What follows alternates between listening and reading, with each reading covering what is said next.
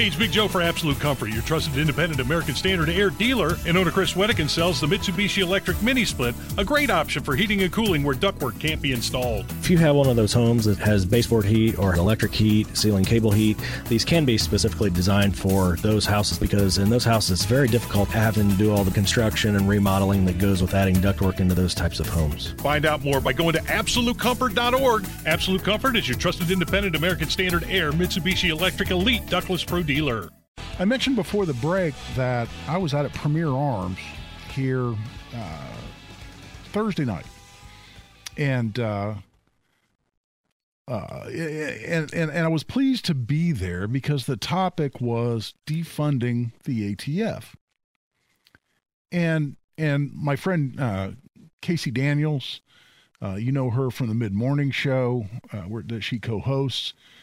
Casey's good people, and she got invited to sort of MC this thing, and given the topic of defunding the ATF and whatnot, she invited me to come out as well, and I was happy to accept that invitation, and you know, it's kind of interesting when you look at the topic defunding the ATF. I mean, the ATF is essentially a law enforcement agency with specific responsibilities. And I could be accused of hypocrisy, frankly, because I've been very vocal in opposing these liberal groups who are out advocating for defunding the police.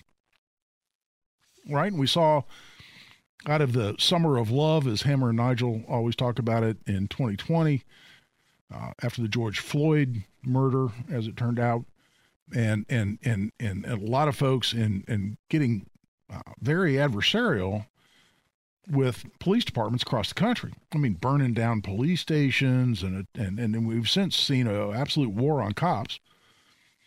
And my friend Rick Snyder, the president of FOP Lodge 86, that represents rank and file law enforcement officers here in Central Indiana, you know, he's been on my show.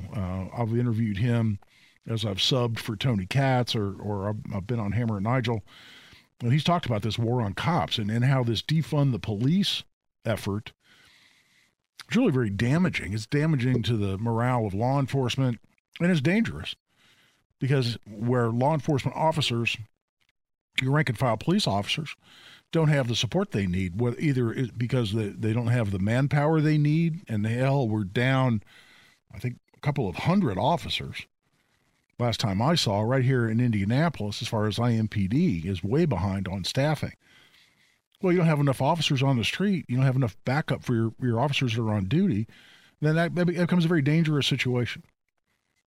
And so this whole defund the police effort that the liberals are out, the anti-police, the progressives, the Democrats, whatever group you want to ascribe it to, I think are pushing a very dangerous agenda. So was I being a hypocrite for being at Premier Arms discussing the topic of defunding the ATF, being essentially a law enforcement agency? Well, I want to talk about that a little bit and talk about why I enthusiastically accepted that invitation. Again, it was a person running for Congress that I had not met before. So I was certainly not there to endorse or support their campaign, although I liked him. Charles Bookwalter, good guy, clearly a heroic veteran, and had a lot of good things to say. And I'll have a lot more to say about that race, including other candidates, including somebody I have to acknowledge as my friend was Craig Haggart, also a combat veteran and a U.S. Marine fighter pilot, and someone who's already been fighting for Second Amendment rights for quite some time, including as part of NRA. That's when I met him originally. But we'll get into that race as that primary gets much closer next spring. In the meantime, let's talk about defunding the ATF because again, I thought long and hard about this. And I don't want to have any law enforcement agency out there not have the resources it needs or the staffing it needs to be able to do their job safely. So that's issue number one. When I'm talking about defunding the ATF, I'm talking about potentially disbanding the ATF. And there's been discussion of that because they've really lost, in my mind, their direction of really serving the role they were intended to serve when they were founded. And we say ATF, it's actually BATFE. It's Bureau of Alcohol, Tobacco, Firearms, and Explosives. So you got alcohol in there, you got tobacco in there, and firearms and explosives. And there's a great T-shirt or bumper sticker out there that talks about alcohol, tobacco, firearms, and explosives. It shouldn't be a law enforcement agency. It should be a convenience store. I always chuckle when I see that, whether it's a meme or a T-shirt or whatever it happens to be. But the ATF, in terms of its regulation of firearms in particular, I think has lost its way. And they've lost their way in large part because they have been weaponized by whatever administration is in the White House at the time to really go out and infringe the rights of law-abiding citizens. And I see it. This is what I do for a living. My primary job, as my wife always says, I've got too many jobs. I'm a firearms instructor. I have the radio show. I wrote a book, the Gun Safety and Cleaning for Dummies book. But my main job, 90% of my time and my resources are devoted to the practice of law as a Second Amendment lawyer. And I've had a number of clients over the years who have really been victimized by a weaponized ATF. And this happens at a number of different levels. First of all, there's the political side, and where the people at the very top of the agency, these are the political appointees, including some lifers who are, staffers. None of these people are elected. If you don't like something the ATF is doing, pardon for the noise there, my microphone kind of wants to come apart from the stand here, so I'm wrestling with that a little bit while I'm talking on the radio. But the people who are appointed, people that are hired into the ATF, including at the very highest levels, nobody elected them. They're just an employee of an administrative agency, an executive agency, part of the executive branch under the president. And if you don't like something the ATF's doing, you don't vote against them in the next election because they were never elected to begin with. And we could broaden the discussion to say this is part of what I think is one of the greatest travesties in this country. One is the runaway debt, but sticking closer to home for the Gun Guy Show, the other incredibly horrific development over the last couple of 100 years, certainly the last 100 years, has been the creation and the permissiveness associated with an entirely unconstitutional, in my mind, fourth branch of government that has arisen in this country, completely inconsistent with the intention of the founders. The structure of government we have as defined by this beautiful document, our United States Constitution, the freedoms that you and I enjoy and the founders intended for us to enjoy, to a very large degree, we're going to be specifically protected and secured through the separation of powers, that no one agency, no one branch of government would have all the power consolidated in it. That being the legislative power, that is the ability to make laws, including laws that can send you to jail. The executive, which is to the enforcement of the law, and the judicial, which is the interpretation of the law. Where you create separation of powers and you insist on that separation, you have checks and balances. Where you allow all power to be consolidated in one branch of government, you lose freedom. That is as unavoidable as the sun coming up in the east. And the founders knew that, and that's why they insisted on a separation of powers. But what do we have today? We have this fourth branch of government, that is the administrative agencies of the federal government, and frankly, this exists at the state level too. Look at all the power the different health departments, including the state health department, had during COVID. Shutting down businesses, putting people out of business, not allowing people to go to work, restricting travel. creating rules that affected your lives dramatically. Well, at the federal level, the IRS can pass rules that can land you in prison. The IRS can do it. The EPA can and does to put you in prison. That's legislative. Passing those rules, that's a legislative function. They can interpret their own rules in the sense that we have this ridiculous Chevron deference. You can Google that.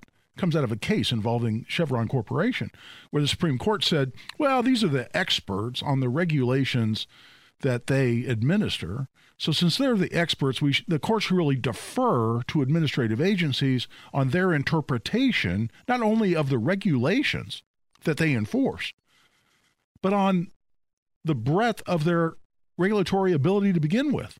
That is the scope of what they've been delegated to do by Congress. They can interpret that themselves. What's that? Interpreting laws, including the interpretation of your own breadth of responsibility, that's judicial. And then enforcement of law, that's executive. Well, that's what they were intended to do. But we've allowed one branch of government that the founders of this country never intended to exist at all, to possess all powers, legislative, executive, and judicial. It's not the way the founders created this country. In fact, they worked long and hard. Read the Federalist Papers on separation of powers to protect our liberties, to protect the freedoms that they put into the Constitution. They insisted on separation of powers. That's not what we have. So now let's talk about ATF specifically. Does the ATF pass regulations, pass rules itself that can land you in prison? Oh, hell, yes. I know I defend the cases. Did Congress create the bump stock ban? No. ATF did. Congress didn't. Did Congress create the requirement to register your braced pistol with a pistol brace on it as an SBR? No. ATF did that. Did Congress do anything to say that the kits you can buy to assemble your own gun, including unfinished lower receivers, that those are now firearms and shall be regulated as firearms, and if you sell those, you have to be an FFL, a federal firearms licensee, and if you aren't, you can go to prison for 5 years. Did Congress do that? No, the ATF did that. And the list goes on and on and on. We're well past the quarter hour. It's time to take a break. But now I'm just talking about the administrative side and the policy side. I'm not even talking about the enforcement side or the industry regulation side. I'm going to get into all those issues, talking about why I was there supporting the idea of dramatically limiting the scope of authority for the ATF. You want to call that defunding the ATF? Okay. I'm thinking in more specific terms, which is pulling back on the reins and restricting the rights of this government agency that has way too much ability not only to influence your life, but to put you in prison as an executive agency. It's not the way the brilliant founders of this great country ever envisioned it operating. No way, no how, not a chance in hell. Whether it's audiobooks or all-time greatest hits, long live listening to your favorites. Learn more about Kisqali Ribociclib 200 milligrams at KISQALI.com and talk to your doctor to see if Kisqali is right for you. I'm talking about the ATF, and listen, I'm talking about the policy side, and that is the ATF passing regulations that can put you in prison.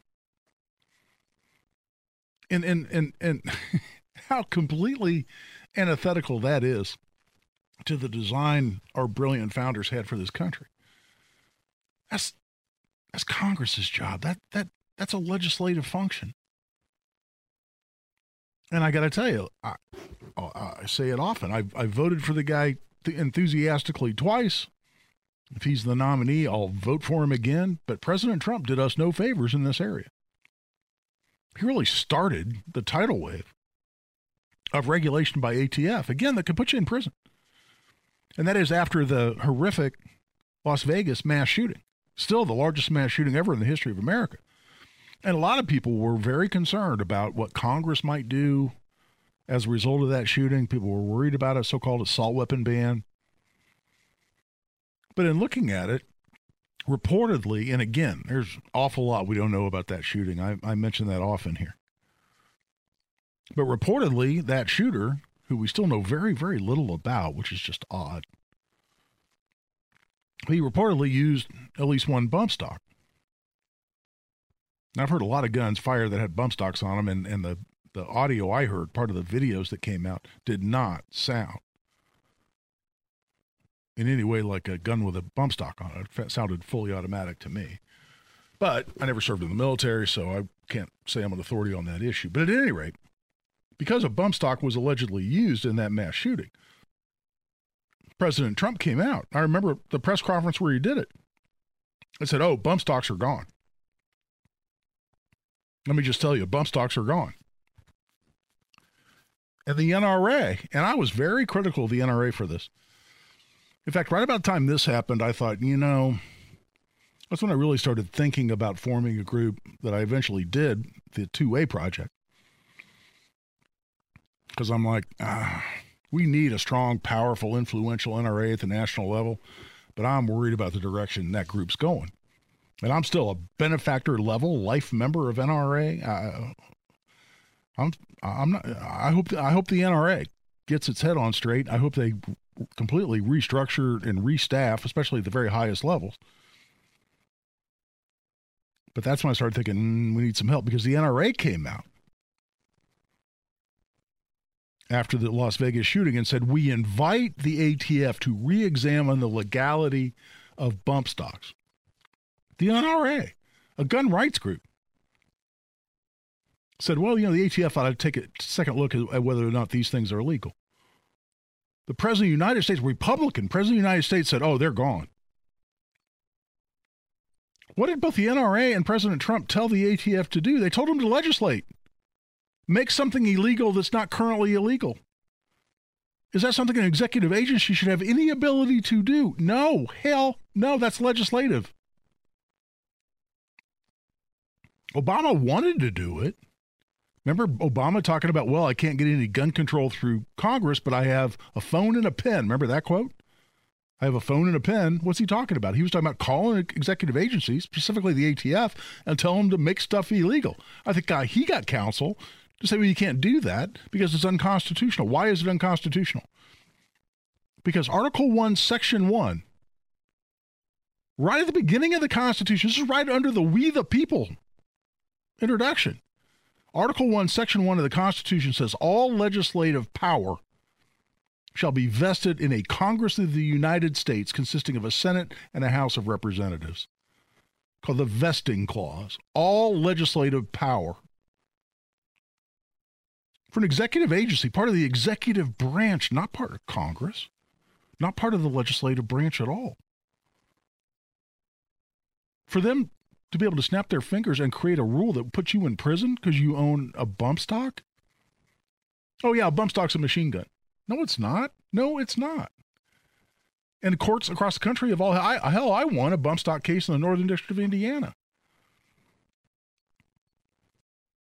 That's legislative. President Trump started that. And since then, again, I rattled off some other examples. Now they're looking at forced reset triggers. Oh, that makes it a machine gun. No, it doesn't. Binary triggers are in the crosshairs. Pistol braces. There you go. Now you've got a pistol brace on your pistol. Oh, and that's an unregistered SBR. If you haven't registered under the NFA, now you're going to go do 10 years in federal prison. Did Congress do that? No, the ATF did that. That's not okay. That's not okay.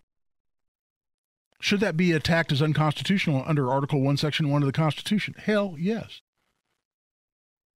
And that's even before you get to the Second Amendment arguments, as reinforced by the Bruin decision last year. But that's not the end of the abuses from ATF. And again, we've got whatever administration's in the White House to blame, and the courts to blame to the extent they don't step up and hold these things as unconstitutional, as an unconstitutional exercise of legislative power by an executive agency. The courts have allowed them to do that. The Supreme Court has allowed them to do that. This so-called Chevron deference BS needs to get reined back. Well, there's a bump stock case. I've talked about the Cargill case. That's been accepted by the Supreme Court. They may very likely look at Article 1, Section 1 and Chevron deference as part of that case. I would love to see them yank ATF back dramatically on its ability to legislate.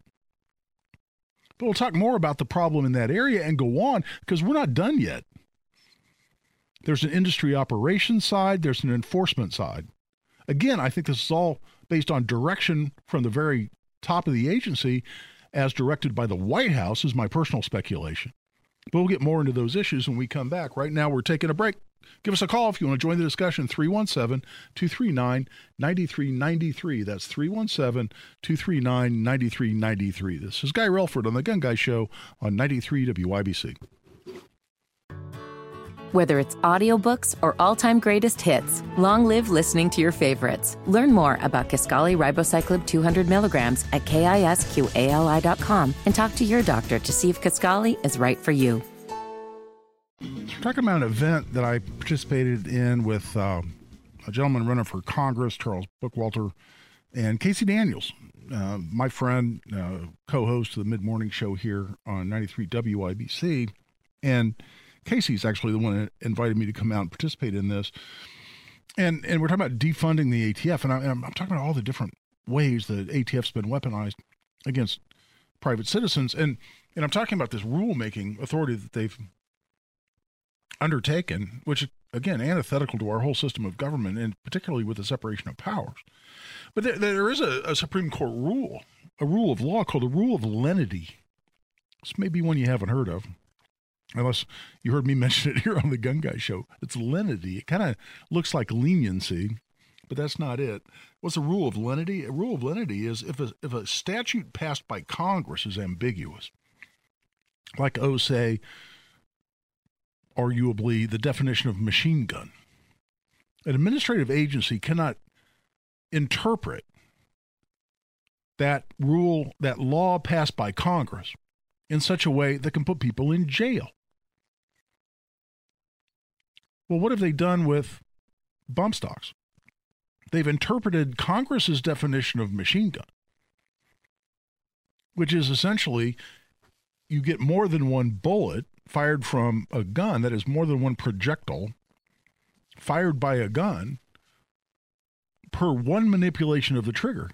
That makes it a machine gun. If you only manipulate the trigger once and get one projectile leaving the gun, that's not a machine gun. Well, a bump stock doesn't convert a semi-automatic into an automatic. It just simply does not. You still have to manipulate the trigger for each shot. But after President Trump told them to do so, they interpreted the definition of machine gun to be, well, kind of sort of like a machine gun. And that includes a bump stock.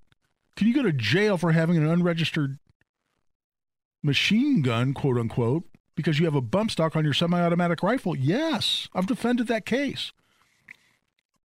Does that violate the rule of lenity? Yeah, absolutely it does. But it doesn't stop there.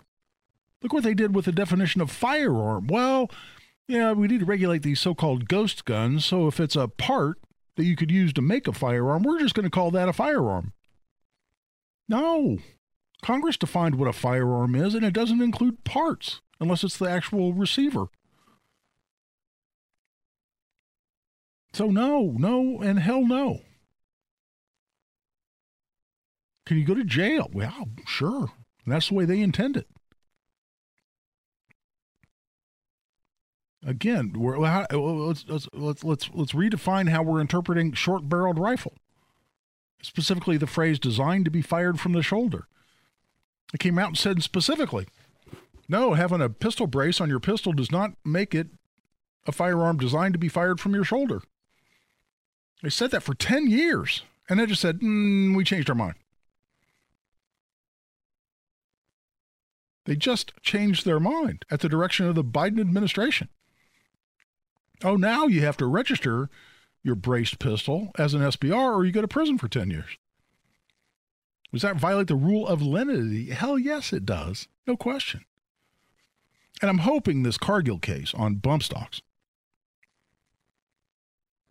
really pulls back on this authority for ATF to pass regulations that'll put you in jail. But that's not where the abuses end. And I see it in my law practice. I also see it on the enforcement side. And look, I've met a lot of the enforcement people from ATF, and the people I've met, the individuals, have for the most part been really good people. A lot of times they're gun people, men and women. They're enthusiasts. They shoot or they compete on their own time. And I've met some people I really liked. I sat out in front of my office having a cigar with an ATF enforcement agent. And I walked away saying, man, this guy and I could be good friends. Completely reasonable. But I think the orders are from on high. That is the head of the ATF. And that direction comes straight from the White House. I'm absolutely convinced. To hassle people and arrest people and to work with the U.S. Attorney's Office, those are the lawyers in the Justice Department, to prosecute people that should not be prosecuted. I'll give you an example. And I have a lot more. But I had a client who had to hire me because he was being prosecuted for multiple felony counts, almost 20 counts. And this was a guy that came to the attention of the ATF because he had an FFL, he had a federal firearms license, so he was fully licensed by the federal government to buy and sell firearms. He also had his SOT, his special occupational tax, and his manufacturer's license, such that he could actually manufacture not only firearms, but manufacture NFA items, including suppressors. And so he would manufacture suppressors, and he would serialize them, he'd register them with ATF, and then he'd sell them. And a suppressor is not real difficult to manufacture. It's essentially a metal tube with a baffle in it, an expansion chamber, a threaded ends, depending on what kind of attachment device you're going to use to put it on your firearm, and an end cap that's drilled so as to allow the projectile to exit the suppressor. It's not real complex manufacturing. There's an administrative hassle because you've got to register this with ATF. So in the process of manufacturing suppressors, luckily for him, just a good practice by him, he sent an email to ATF, his industry operations guy, and said, hey, when these are quote unquote complete, that is my suppressors I'm manufacturing, I'm supposed to register them. That is, notify ATF I've got a completed suppressor and tell them what the serial number is, along with the dimensions, et cetera, et cetera. And he asked how complete they need to be. And the response was essentially, when they're fully manufactured, just let us know within 24 hours after it's fully made. Fully made. So he, again, got the attention of ATF because he was selling guns at a gun show. And let me just tell you, if you're selling guns at a gun show, just expect to be under the microscope from ATF. They are there. They're taking your picture. They've got undercover people trying to buy guns from you. They're interviewing people you've sold guns to. You are under a microscope if you're selling guns at gun shows. Specifically, if you don't have an FFL, or even if you do. That's the federal firearms license. But he came in under that microscope from ATF, and ATF ends up getting a warrant. They raid his house, and they found, I want to say 18. It was a large number of incomplete suppressors, essentially metal tubes that had not even been threaded yet for an end cap. Had not even been threaded yet. There was no end cap on the gun, on the suppressor. And there couldn't be an end cap because they weren't threaded or welded or any other mechanism that would allow the end cap to be put on the suppressor. So with no end cap, it did not function as a suppressor. It was not complete. Following the direction of ATF, once he completed it, at that point he was supposed to tell ATF about it and notify them so that it's registered under NFA as a manufactured item that can then be sold pursuant to the NFA. But they said, well, you know what? These aren't threaded. They aren't complete. They don't have any end caps on them. But let's just call them suppressors and accuse the guy of having unregistered suppressors in his possession and prosecute him for something like 18 counts of a felony of possession of an unregistered NFA item, and threaten him with decades and decades and decades of prison time. Guy has to hire me as his lawyer. Now, did I successfully get all that dismissed? Yes. Did I eat a lot of my fee? Yes. But at the same time, it should have never happened. That's because the ATF has become a very, very large degree a rogue agency. They just want the message to go out. Oh, we'll come mess with you. You ought to just get out of this business. And then they'll negotiate with you. Well, we might let some of these counts go if you just sacrifice, you just give up your FFL. They're trying to force federal firearms licensees out of the business. And I think that's a direction that comes on from the very top. It's an attack on your Second Amendment rights. If you have nowhere to buy a gun, do you really have a Second Amendment right? It's an attack on the industry as a backdoor attack on the Second Amendment. I see it. I live it right alongside my clients. We're going to take a break. We'll come back. We'll wrap up this edition because there's even another area in which the ATF really has become horribly abusive and I think weaponized against American gun owners by the United States government at the very highest levels. We'll come back and wrap up this edition of The Gun Guy Show when we come back. This is Guy Relford on The Gun Guy Show on 93 WIBC. Whether it's audiobooks or all-time greatest hits, long live listening to your favorites. Learn more about Kisqali Ribociclib 200 milligrams at KISQALI.com and talk to your doctor to see if Kisqali is right for you.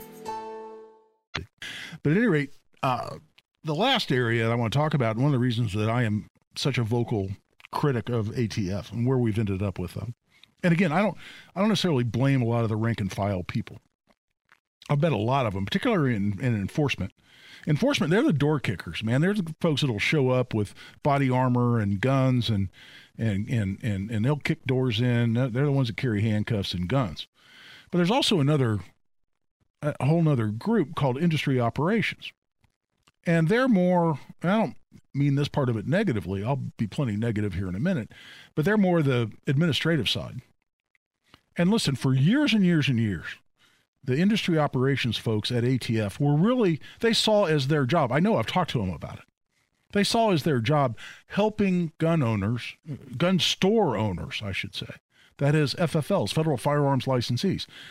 They saw their job as helping those gun businesses, those gun stores, stay on the right side of the law in terms of how to fill forms out and how to maintain their records, because there are legal requirements for how you maintain records. For instance, ATF and other law enforcement agencies may have to do a trace. They'll find a gun at a crime scene. They'll contact the manufacturer. They'll figure out, based on make, model, serial number, when and to whom that manufacturer sold that gun. They'll go to that, often a distributor, or it might be directly to a gun store. Say, all right, who'd you sell that gun to? And they have to maintain those records. And industry operations really saw it as their job to help people stay on the right side of the law. And I've talked to gun shop after gun shop after gun shop who have said they've even been told directly by their industry operations person that they're not even so sure they want to stay in the job because they've been told by their bosses at ATF that their job is no longer to help gun stores stay on the right side of the law, to help them operate their store lawfully in compliance with all the different regulations. Their job now is to find any excuse to put them out of business, to revoke their handgun license. Their federal firearms license, that is their license to sell firearms. They're looking for an excuse to put them out of business. And a lot of these folks, again, they get an enforcement action brought against them based on the silliest examples of very minor deviations from this myriad of complex federal regulations. And that's not okay. Do I think the reins need to be pulled back? Oh, hell yes. Hell yes. That's why I'm participating in the discussion of yanking back on the power of the ATF. Thanks for joining us. This is Guy Relford on The Gun Guy Show on 93 WIBC.